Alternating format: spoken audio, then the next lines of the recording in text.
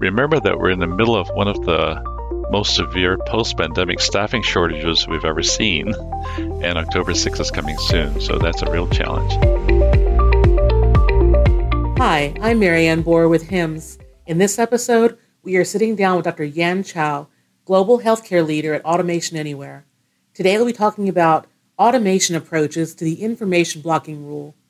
Before we start, I'd like to say thank you to Automation Anywhere for sponsoring this podcast. Dr. Chao, thanks for joining us today. Could you tell us what the information blocking rule is? Thanks, Marianne. I'm very glad to be here.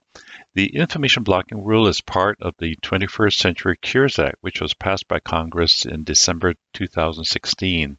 Basically, it says that patients or their authorized delegates must be able to electronically access all of their electronic health information, or what we call EHI, securely and at no cost. EHI includes both structured and unstructured data like doctor's notes, nurses' notes, even billing information, which sometimes goes beyond the EHR, everything that impacted the care of the patient.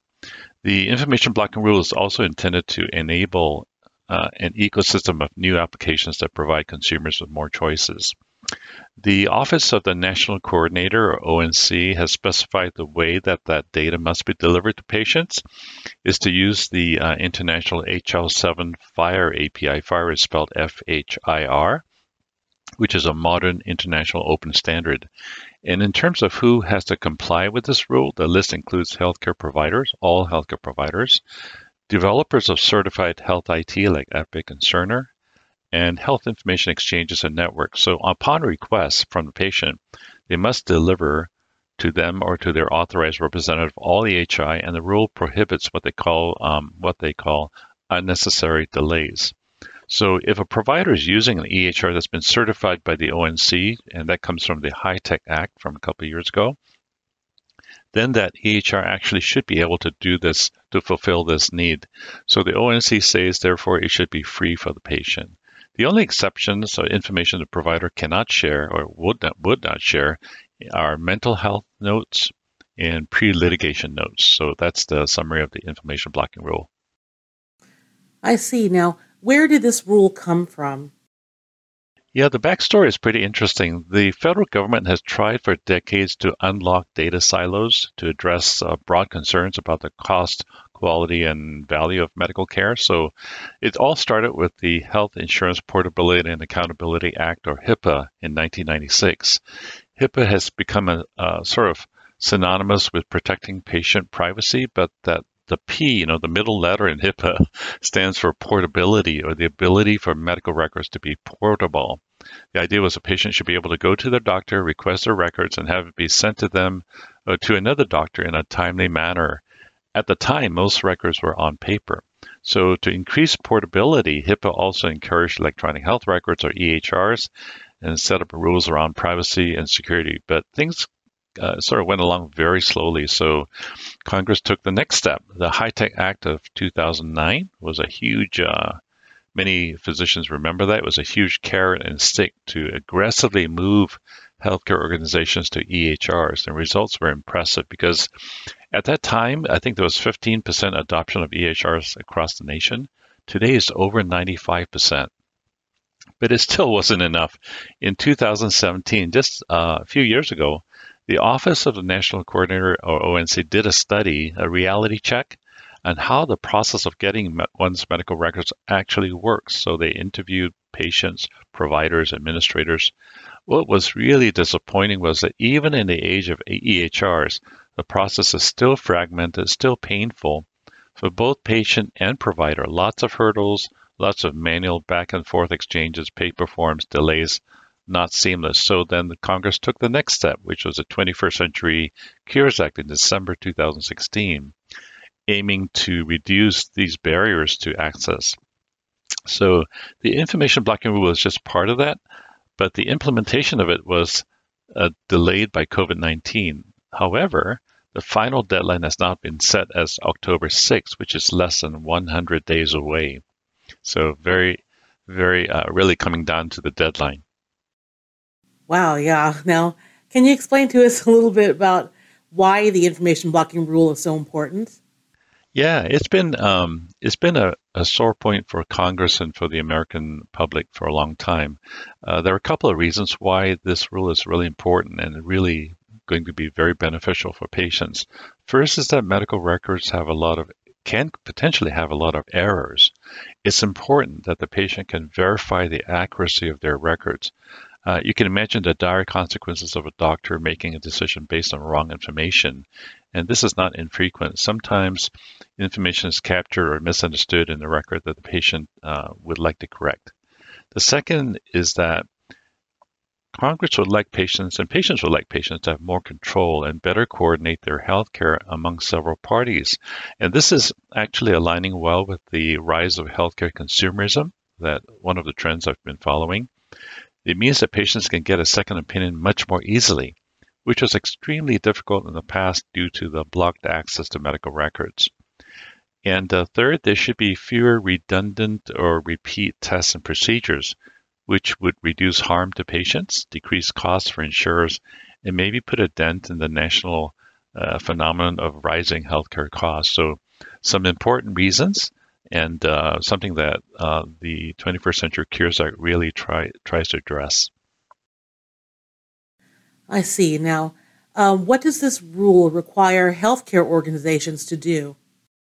So once a healthcare organization receives a request for EHI from a patient after October 6th, it must have a mechanism in place to respond quickly, gathering all the required EHR both from the all the EHI, both from the EHR and other systems, package that data, and deliver it to the patient electronically using the HL7 FHIR format, and do it within a few days. So that is the requirement. Okay, now what are some of the challenges to meeting this requirement for healthcare organizations? I think that's a good question. The challenges are actually pretty significant.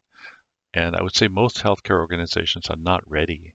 So I think it would be useful to look at how healthcare organizations have historically responded to such regulatory mandates. What they usually do is they study the requirements of the rule, or in this case, they would study the requirements of the information blocking rule, which is the first step. And this may involve a lot of different departments, including legal, and involves defining in their unique situation what EHI represents. Then they would develop a plan to comply with the requirements.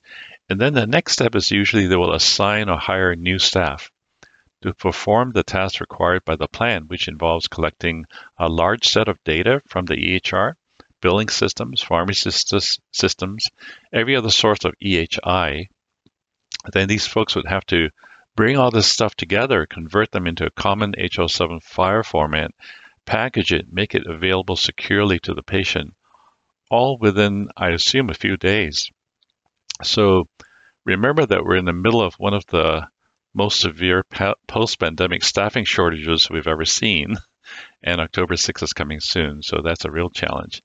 Healthcare providers are only just starting to make plans. In meeting with many of them, that's what the situation is. Some EHR vendors are setting up internal mechanisms to comply with their part of the information blocking rule, but as I mentioned, EHI goes beyond the EHR, and constructing the final package to satisfy the rule will require quite a bit of work. So here's an example. Suppose you're a health system that takes care of 1 million patients. October 6th rolls around, and 100 patients want their EHI under the rule. In a worst-case scenario, that's a $100 million penalty if you don't comply. Wow, that really kind of dovetails on my next question, which was, what are the consequences if healthcare organizations can't comply? One of the things that's interesting about information blocking rule is this is probably one of the few times I've seen a signaling by the government that is quite serious. As I mentioned, each information blocking violation will result in a fine of up to $1 million, which is amazing. So over 300 complaints have already been submitted on the government reporting portal. So along with a heavy fine, CMS, the Centers for Medicaid and Medicare, will also publicly report on a wall of shame information blocking providers and providers who have not published a secure HL7 FHIR API endpoint to permit external data access. either for the patient or for an app that the patient is using or for a provider the patient is switching to. So this incentive is a little bit like the public reporting of HEDIS quality scores in terms of public exposure and stuff, but the level of the fine is I think is pretty unprecedented. Yes, it certainly sounds that way. Dr. Chow, what role can automation play in this? Yeah, that's a good question.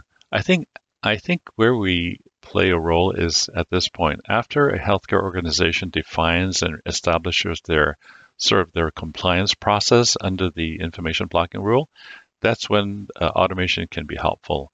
When you think about the kinds of tasks that must be performed, such as going to many different information systems, logging in, fetching certain data, aggregating, converting that data into the right format, packaging it, or sending or making available that package to the patient or requester, as well as monitoring the process, the time taken, the potential delays and bottlenecks. Many of these steps are manual, repetitive, labor-intensive, and prone to error. That's where intelligent automation can really help, depending on the organization.